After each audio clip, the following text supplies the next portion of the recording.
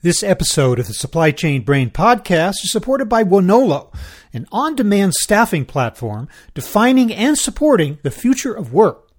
Be sure and stick around after the discussion for a look at the company and what it offers to customers. But now, on to the podcast.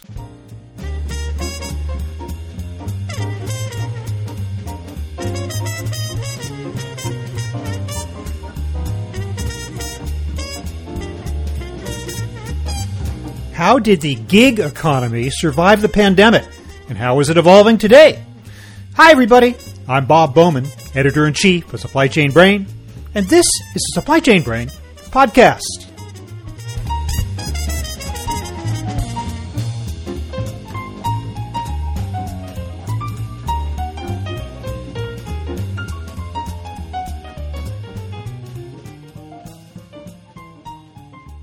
The gig economy was in full swing well before COVID-19 came along. It continues to thrive in the post-pandemic era, but it's also continuing to evolve in response to the changing labor market. So what does it mean to be a gig worker today? Has that model of employment fulfilled its promise in delivering flexibility and freedom to workers while providing a reliable supplemental labor pool for employers? On this episode, we'll catch up with major trends in the gig world, with the help of two experts from Wonolo, Vice President of Demand Robert Merritt and Chief Strategy Officer Monica Plaza. We'll learn what the word gig actually means and how that definition is changing. And we'll get a glimpse into the future of work and what's needed on the technology side to support gig workers and the companies that hire them. Here's my conversation with Robert Merritt and Monica Plaza.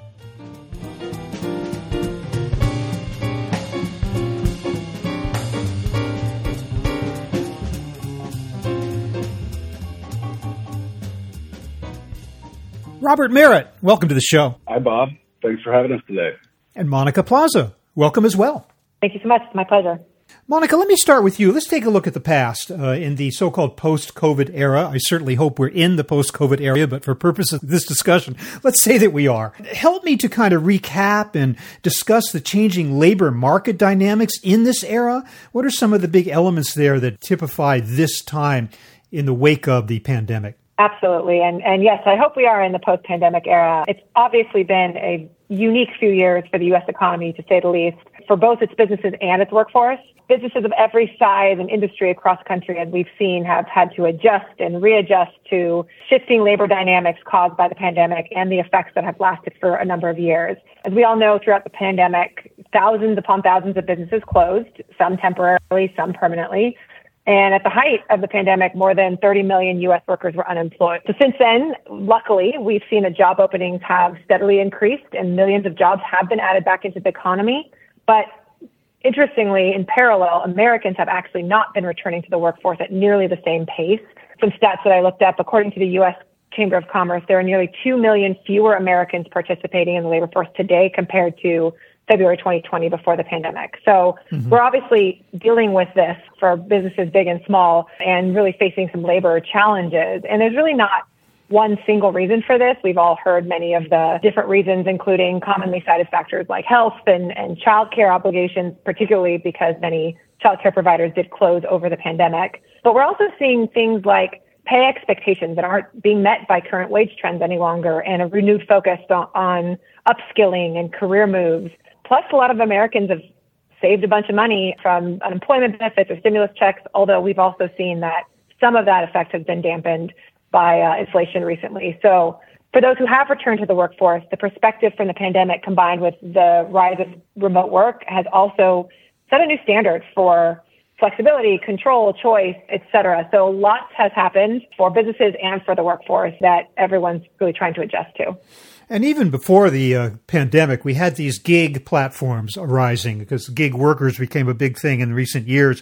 How has that changed? How have the gig platforms been affected by these trends? What's interesting is that as all of this was going on the workforce side of things, businesses were also forced to adapt to changes in consumer behavior, which basically means that increases in online shopping and shifts in brand preferences meant that businesses had to react quickly. And so gig platforms that by definition are those that can react to spikes in demand have really sort of had a shining moment over the past few years and really trying to help businesses adjust to the supply chain needs and the unprecedented shifts in supply and demand on both sides. As well, there's been, when we look at the reduction in labor force participation and sort of the changing worker preferences, platforms have had to adjust, as well as companies that they support, to the preferences of these workers and think about things like faster pay, flexibility, and really thinking about the more fulfilling work environment and priorities for today's worker has really been where the gig platforms have both stepped in to meet the needs of businesses in this need for more agile labor strategies, as well as the needs for workers who have, frankly, shifting priorities since the pandemic. Well, Robert, bring me into the present day with regard to gig platforms and how they're working to prepare businesses for current production delays and staffing. What is the situation there, the dynamic right now? Platforms are shaping workforce dynamics pretty dramatically, and I think that those changes have a large impact on supply chain businesses. I think in general, when we look at this term gig platforms, usually what that means is either staffing platforms or talent platforms. Those are the two most, I would say, recognized and utilized globally at this stage. And what these organizations are doing is they're really marrying technology and processes together. And those technologies and processes are things like two-sided digital labor marketplaces, rating systems, algorithmic recruiting, management, and matching. And then that's combined with some traditional staffing processes and sometimes staffing pricing models. But ultimately, the purpose of these platforms is really to do three things. I think the first is to optimize the matching of the most relevant workers to a given job. Two, really leverage automation and digital efficiencies to be able to deploy that talent faster.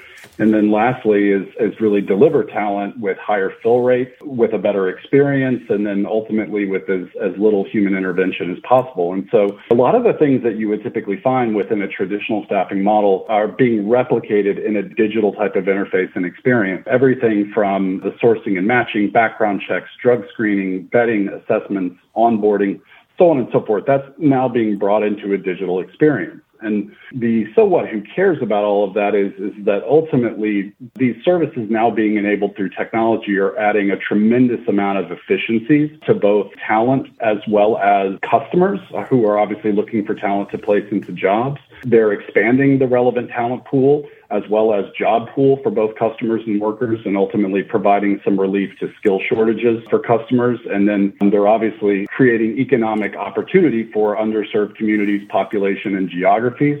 I would say most of these platforms are really designed to reduce the friction that's involved in finding talent and work, and as a result, there's a better experience both for the worker and for the hiring manager. Lastly, as it pertains to supply chain businesses, the impact that it's ultimately making is one, it is bringing in efficiency, bringing in improved economics and pricing. You have happier and more productive hiring managers because they can find the talent that they need. They can meet their production demands. They can meet the demands of their customers, in other words. These types of models also have the ability to consolidate a lot of supplier bases and begin to make supplier bases more efficient.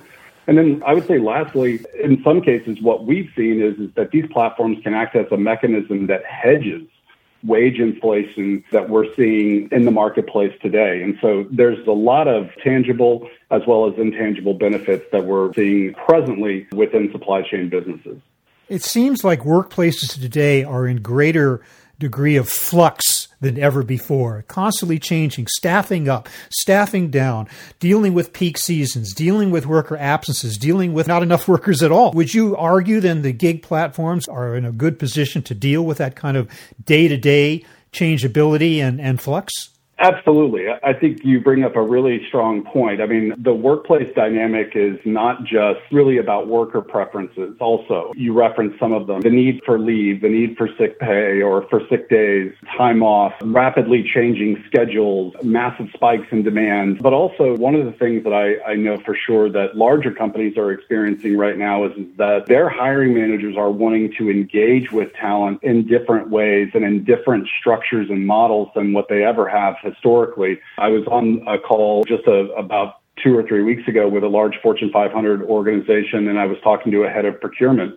And he said globally, we used to just hire people full-time, or we'd work with staffing firms and we'd hire contingent labor. Now we have freelancers all over the world. Some of them are working with us directly. Sometimes we're using talent platforms. We're trying things like direct sourcing models. We're still doing our traditional methods. So there's a whole multitude of different ways in which organizations are looking to engage talent in order to meet the dynamic of the talent landscape. And I think that talent marketplaces or talent platforms really have the ability to provide a tremendous amount of agility to not only be able to meet the more planned and ongoing needs that an organization has, but also to meet needs that are somewhat unpredictable or unexpected. And I think that that's one of the real benefits of being able to integrate these types of platforms into your talent infrastructure that you have within an organization. And yet the vetting of workers can be no less rigorous than it ever was before. You go through the same extensive hiring processes, but a lot of that is just short-term positions. And so a lot of effort for not much payoff. So I'm hoping and guessing that this technology would help address that as well. I think that what we have seen over time is that there might be a perception that quality of talent through staffing or talent platforms maybe isn't as high because there is not this kind of human intervention in the process doing a lot of that vetting and doing a lot of that assessment.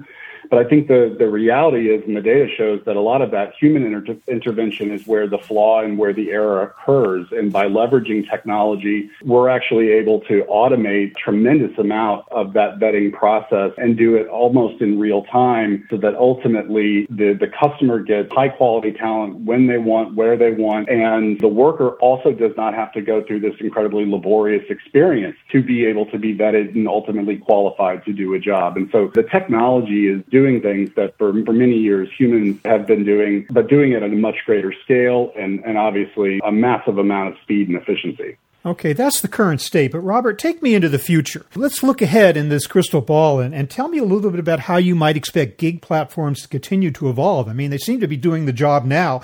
How might they change? How might they improve? And how might they address the future of work? It's a good question. The first thing that I see happening in the industry over time is that if you look around right now and you start doing some research, you'll start to see that the talent platform space has become just as fragmented as the staffing and the recruiting industry, whether it's from a geo or from a function perspective or from a skill set perspective.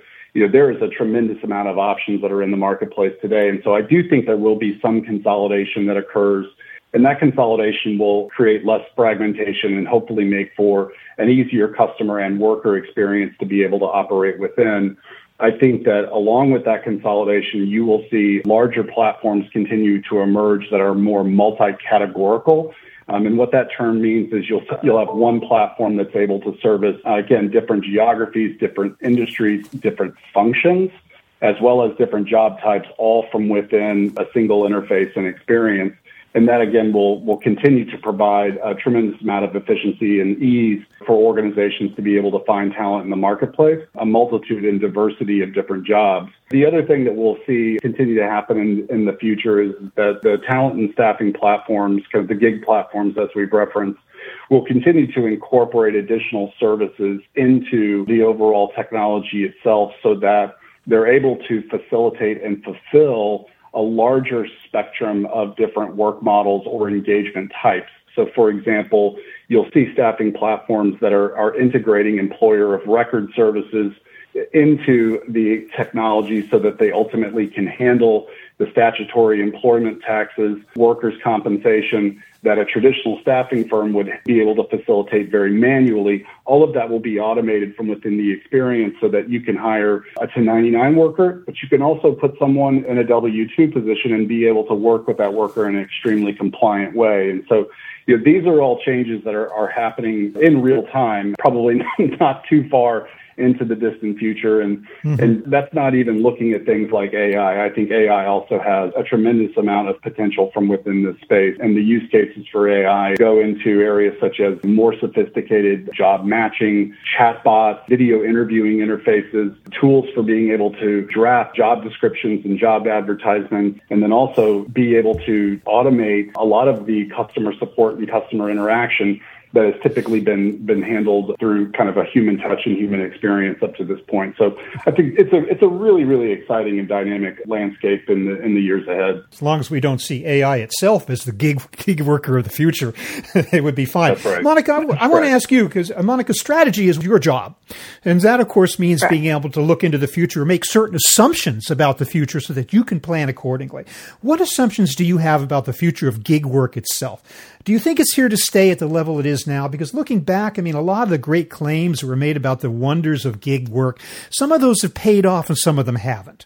Some gig workers have drawn back and realized that it's not quite the thing for them, and also it's the same with employers. What's your assumption about the future of gig work and how that might affect the need for gig platforms? Absolutely. And I honestly think it comes down to what is a gig. I think historically we've sort of coined the term to mean quick, one day, one ride, one delivery, whatever that may be. And while there is a time and a place and a use case for that on both the worker and the business side, I think that taking back the word and recognizing that what it truly means is control and flexibility in how you work and how you bring people on to work at your business. And I do believe that is very much here to stay in terms of how do we think differently about building agility and choice on both sides of that dynamic. How do we make it easier for workers to work when and how they want and get the job done? How do we make it easier for businesses to flex up and flex down based on the supply and demand dynamics that they are seeing? And that is where I think this type of flexible work is the future,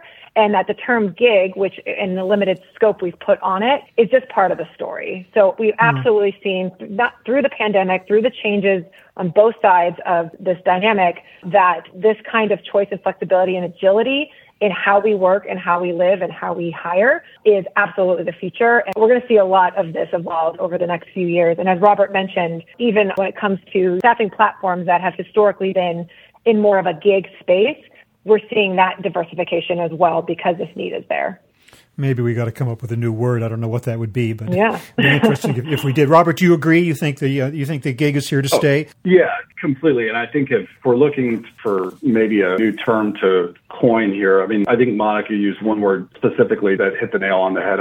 To me, I think we're almost like moving into a choice economy as opposed to like a gig economy. And these platforms offer a tremendous amount of flexibility and choice for both sides of the marketplace. The employers get a tremendous amount of diversity in talent, in geography, and in skill that really combat a lot of the headwinds that they face from a skills perspective.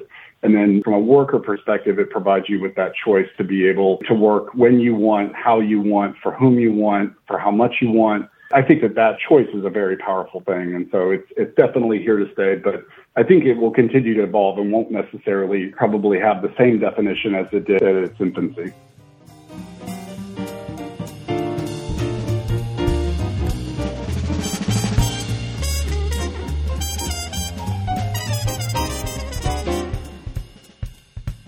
Monica, tell me a little bit about Wonolo and its position in the marketplace based on what we've been talking about here and what its role in providing this type of platform and service to employers and employees alike. Absolutely. So as we've discussed over the past few minutes, the realities of the post-pandemic economy and sort of the evolving workplace dynamic have provided businesses and workers with an opportunity to really rethink how work works. So that's really where Wonolo comes in. So Wonolo stands for Work Now Locally.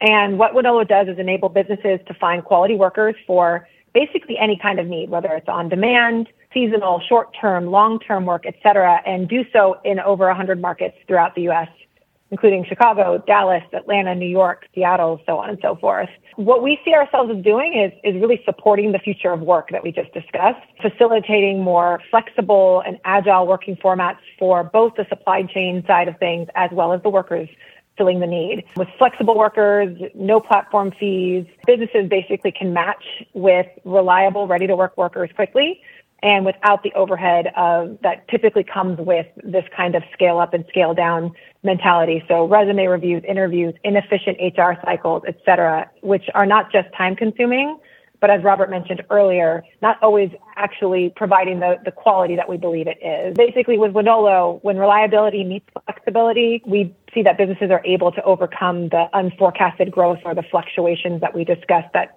came through the pandemic and really just will continue as things refine by helping folks right-size their workforce easily and efficiently. And Robert, could you talk a little bit about how Wonolo customers have successfully integrated a gig platform to solve these challenges we talked about? If we look at our customer base today, we have organizations that are leveraging our platform at scale within many different industries: transportation, warehousing, logistics, consumer products, food and beverage, as well as even business services. And I think what the best organizations that are using our platform are doing is that, one, they're being very thoughtful about how they're integrating Wonolo into a larger labor conversation and being thoughtful about how they are looking at their roles, looking at the demand that they will have within their business, looking at seasonality, and leveraging Wonolo's strengths to be able to provide talent that meets the ebbs and flows within their business. And I think that what we're finding is that organizations are able to use our platform for a variety of different use cases, everything from last minute and short duration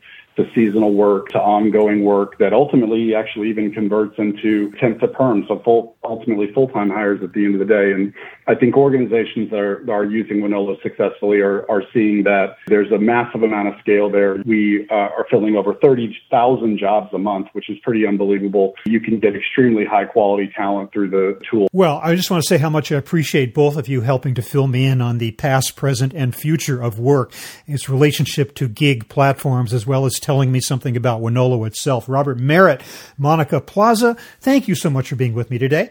Thank you so much, Bob.